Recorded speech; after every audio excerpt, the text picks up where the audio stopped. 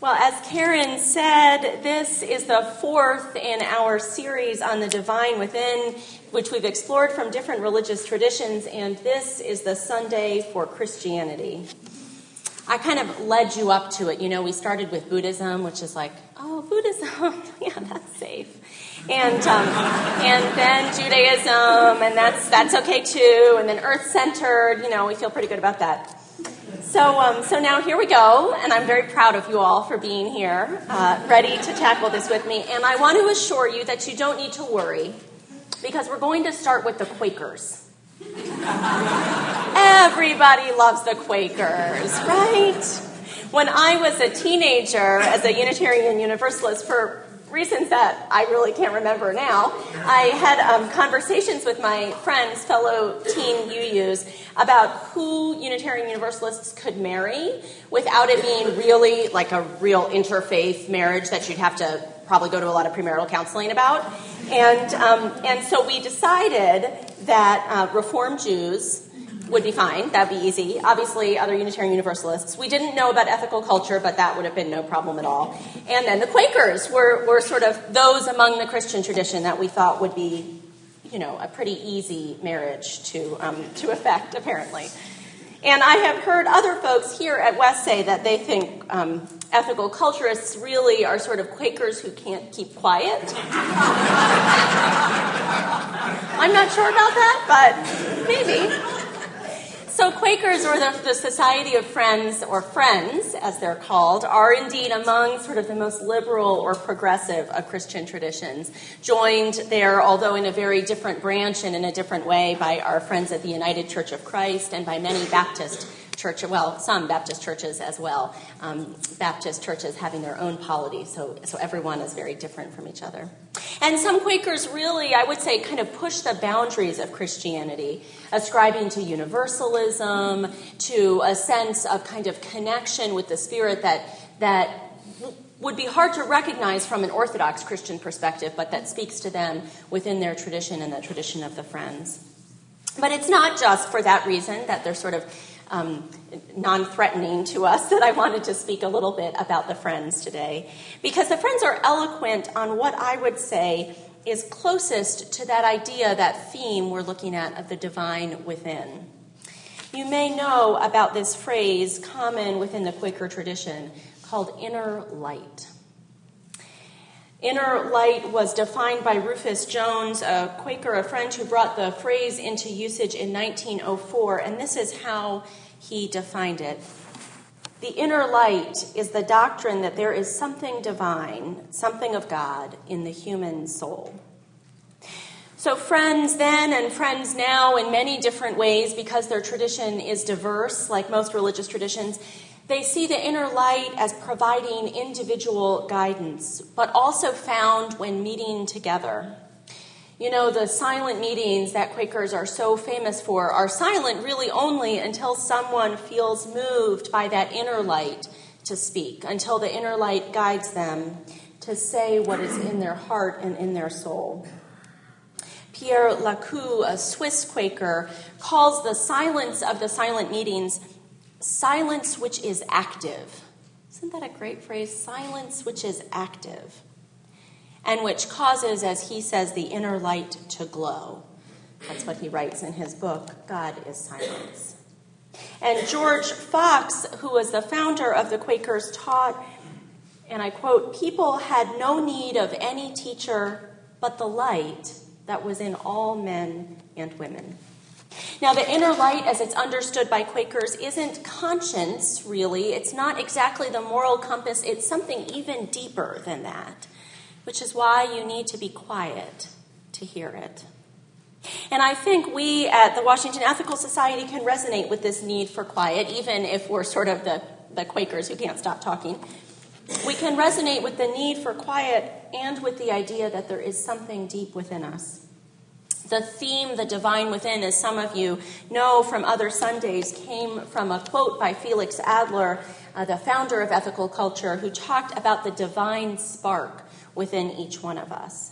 And I wonder if that inner light and the divine spark aren't maybe very close indeed. The idea of some guiding principle deep within us that we can access when we're quiet and when we listen. But even I know that all Christians are not Quakers. And when they say the divine within, they don't all mean just some Adlerian inner spark of goodness. You know by now that I like to stress the commonalities among religious traditions, but even I cannot say that Jesus is optional within Christianity. And indeed, I want to explore a little bit of the origin of those light metaphors in Christianity, which comes from descriptions mostly in the Gospel of John. There are 4 Gospels in the Christian tradition, and John is generally the last that's kind of written, and it's the one that Matthew, Mark, and Luke all tell stories of Jesus' life that are pretty similar. There's some differences. They were written by different people at different times, starting a couple of hundred years after Jesus lived. So they have all kinds of different stories, the way anybody would remember different stories about a person in a person's life. But they talk about a lot of the same events. Well, John is the different gospel. John is more like a poem or a song, really. That's how I think about it. Kind of a song about who Jesus was and what he meant to the person who wrote it. And so John has all sorts of metaphorical language in it.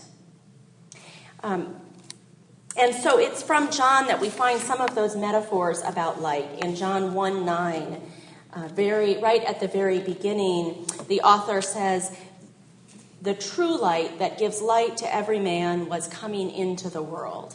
Speaking, of course, about Jesus. And then later in John 8:12, he has Jesus saying, "I am the light of the world. Whoever follows me will never walk in darkness, but will have the light of life." So, friends, Quakers, used this verse. That's where the origin of inner light came from. But I think the thing that helps it to resonate for us is that within the Quaker tradition, what they emphasized was the idea that every person is born with the light inside them. And early friends, this is actually, I'm quoting from Wikipedia here, early friends took this, it's accurate really most of the time, early friends took this verse as one of their mottos, that verse 1:9 and 8:12, and often referred to themselves as children of the light. But even within that universalist context, the context of Quakers and other universalists within the Christian tradition, Jesus is certainly there. Of all of the religious traditions we've looked at, Christianity is the one with the clearest focus on a central figure, particularly since our study of Buddhism a few weeks ago was looking at Japanese Zen Buddhism. There are other forms where the Buddha is a more central figure within the religious tradition. And of course, as Karen said, this is the season when Jesus mingles with Santa as the key figure in our lives for a few weeks, whether or not we invited either of them in, just as we walk around in the world and experience the American culture. There it is. Now, we can ignore Jesus' place within Christmas. And actually, it's so funny. I love really bad Christmas movies. And so I was watching one yesterday on Hallmark about an elf who came from the North Pole, and then she fell in love, and so her ears had to change. Anyway, I really recommend it. But I was struck by the fact that this Hallmark movie was really not about sort of a Christian understanding of Christmas, or at least a religious Christian understanding, but about the understanding that we enjoy and love the magic of Christmas and family, warmth, Santa and the elves, of course. So we can ignore the Jesus part of Christmas, or we could advocate getting rid of it, keeping Christmas and getting rid of Jesus. I'm not quite sure exactly how that would work, or we can engage with it and see what might be there for us. And you can guess which one I'm going to suggest that we do for a few moments. Well, I will let you in on a secret as long as you don't tell anybody else, including those of you listening to the recording on a podcast. I really like Jesus. I went to a Christian seminary, a Methodist seminary, and had wonderful teachers there who kind of cracked open the gospel story, the stories of Jesus, his life and his message, in a way that spoke to me deeply. For me, Jesus is a figure that brought a message of hope and love. And the truth about exactly what he said or when isn't as important as, for me, as what people said about him later. About the way people continue to see in his story the radical love and acceptance, a radical welcome. And then, too, Jesus' role as a teacher and a prophet, as a political figure in a particular time in history. For all of those reasons, I'm interested in exploring what he means to me. And so we celebrate Christmas in my home, and my daughter knows that it's about the birth of somebody named Jesus. Although I think I may have gone overboard trying to talk to her about that, because every time we see a creche now out in public, she's 5, and she calls out, "Look, the baby Jesus!" Which wasn't really what I was going for, actually. But so Jesus' life and story, and then the symbolism that he's taken on as a bringer of radical love and welcome. And over history, as we've seen in those passages from John and in the theology of the Quakers, Jesus himself came to be seen as a symbol of light, really of the indwelling of God, of incarnation. You know that word, right, incarnation, which literally means incarnate, flesh, taking on flesh, and is the theological term that refers to the concept of God becoming human in Jesus. So talk about the divine within. That's kind of the ultimate divine within, the incarnation. Taken, my guess is, to a level that probably doesn't resonate for some of you or many of you, but that we can appreciate in some ways as a kind of groundbreaking concept, that God so fully came, the divine so fully came into human form. I think from my study that it's unlikely that Jesus saw himself in that way, although we'll never know. And of course, that's a topic of huge debate within the historical community and held in one particular way and answered in a particular way within the Christian tradition. So there are, though, so many stories about him, and those stories do take on meaning. So what's meaningful about the incarnation for us? Well, for me, I see a relationship between that sort of radical indwelling, right, the divine within in this really big, ultimate way. A relationship between that and what it ultimately led to within the Radical Reformation and progressive wings of Christianity, all the way up to the Transcendentalists. You know, Ralph Waldo Emerson and other Transcendentalists in the 19th century who took that the whole way to that idea of the lifting of the veil between the human and the divine. That concept out of Unitarianism, early Unitarianism, as well, of being able to grow in likeness to God, which is itself tied to Christian and Jewish understandings of being made in the image of God. Imago Dei. Do you know that phrase? Imago Dei, made in the image of God.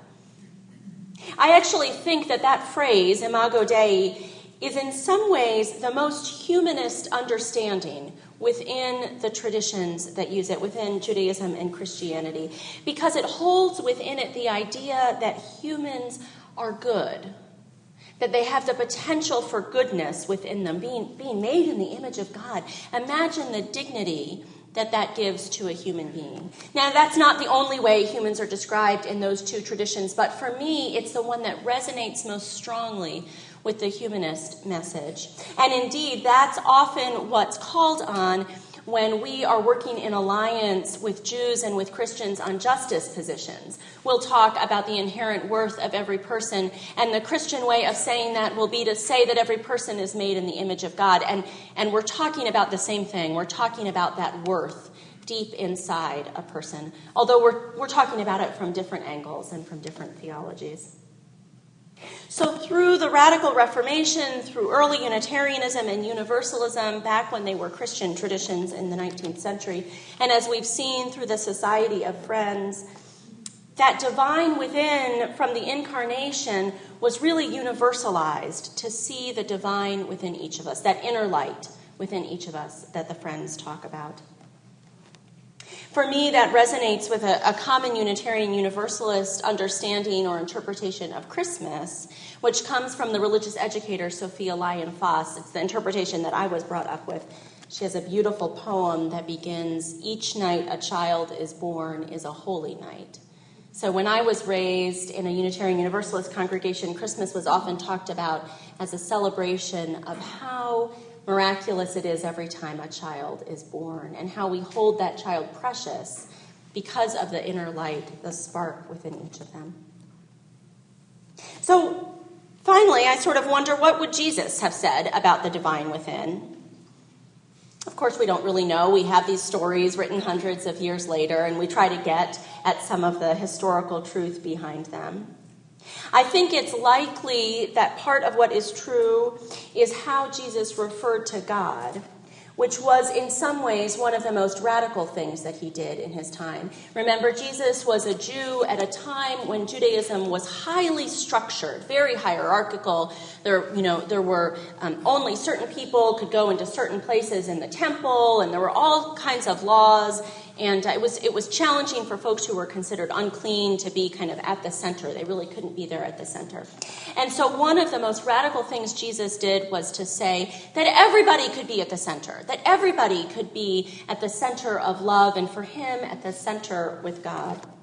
He called God Abba, which is actually, I think it's translated as father, but it really means daddy. So this sense of deep closeness that was available to anybody, whether you were the right kind of person or not the right kind of person. That's really the sort of the doing away with hierarchy that was one of the most radical things, I think, that he did. And again, I think we see a connection there, or I see a connection with transcendentalism, the lifting of the veil, the doing away with the need for clergy at all, for churches. The transcendentalists just kind of went on a hill and had a moment out there.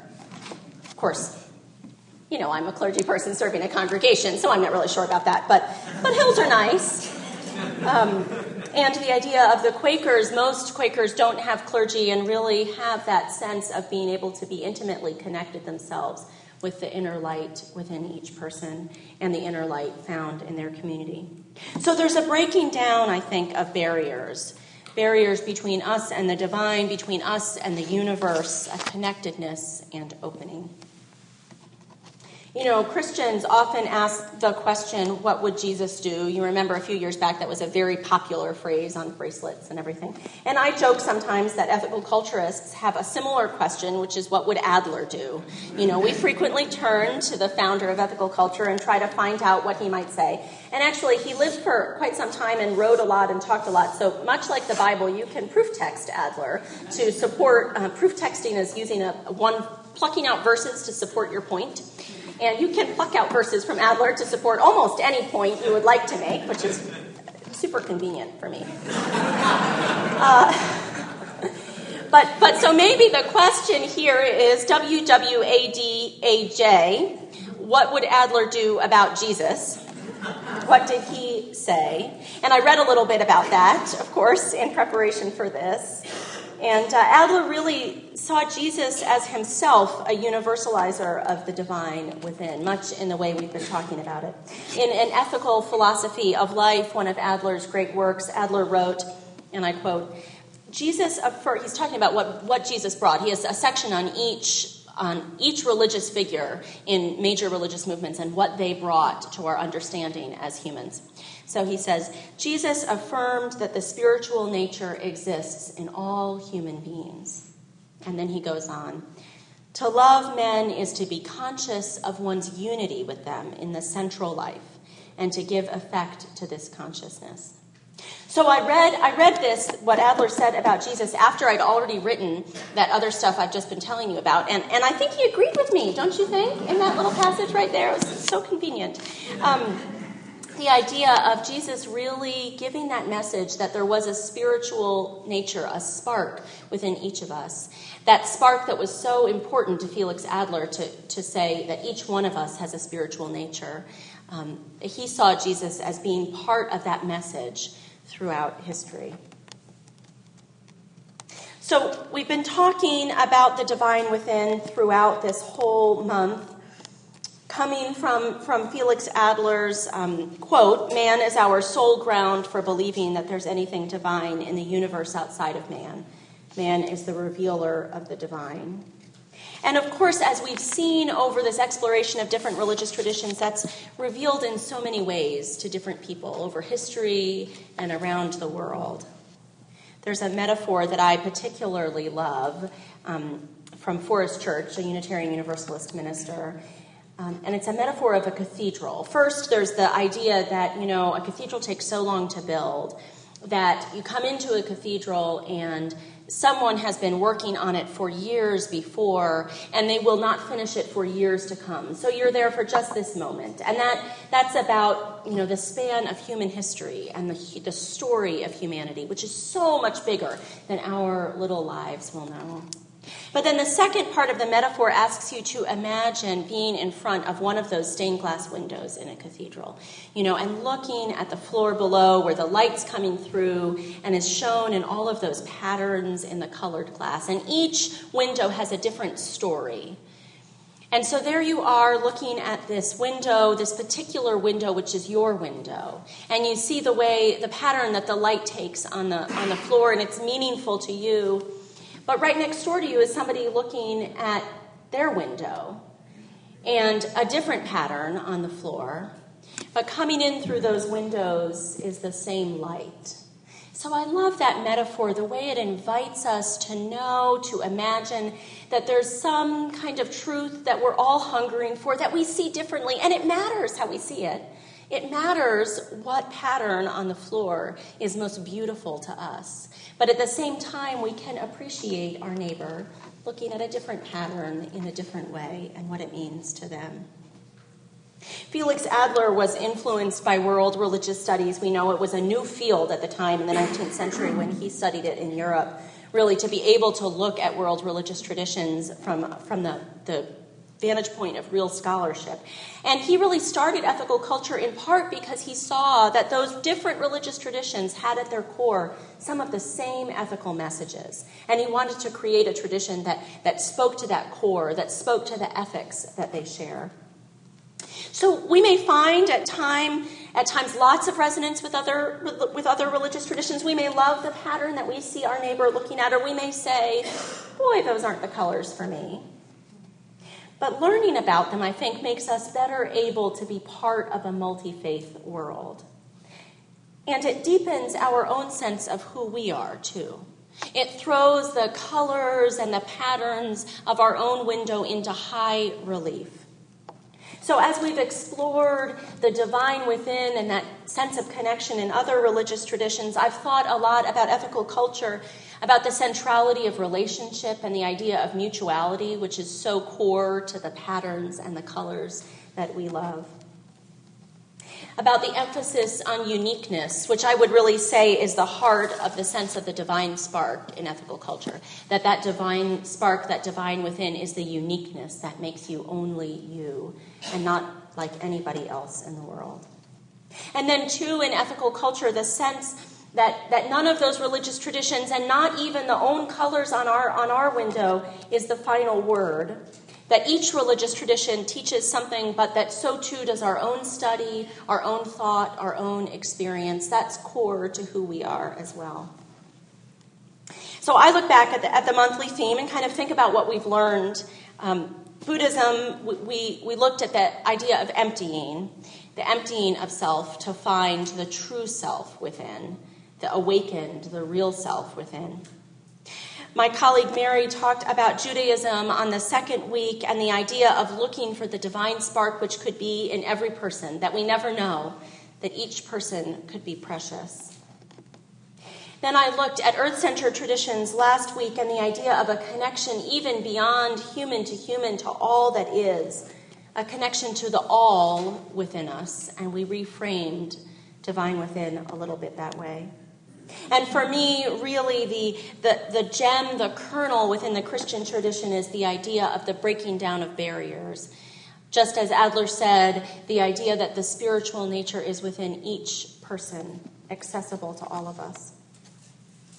For me, all of those religious traditions speak to the idea of openness and awareness, to awakeness and to searching, listening to the quiet and to each other. It's an idea, I think, that's found in mysticism. Some of you have heard me talk about the reason I love mysticism is at the end, the mystics of every religious tradition end up sounding an awful lot like each other, you know? And frequently what they talk about is the idea that we are one, as we sang this morning, that we are connected. Here's how Felix Adler said it in An Ethical Philosophy of Life. You've heard this quote before, but it's so perfect for our theme, I want to share it again. The unique personality which is the real life in me, I cannot gain unless I search for the real life, the spiritual quality in others. I am myself spiritually dead unless I reach out to the fine quality dormant in others.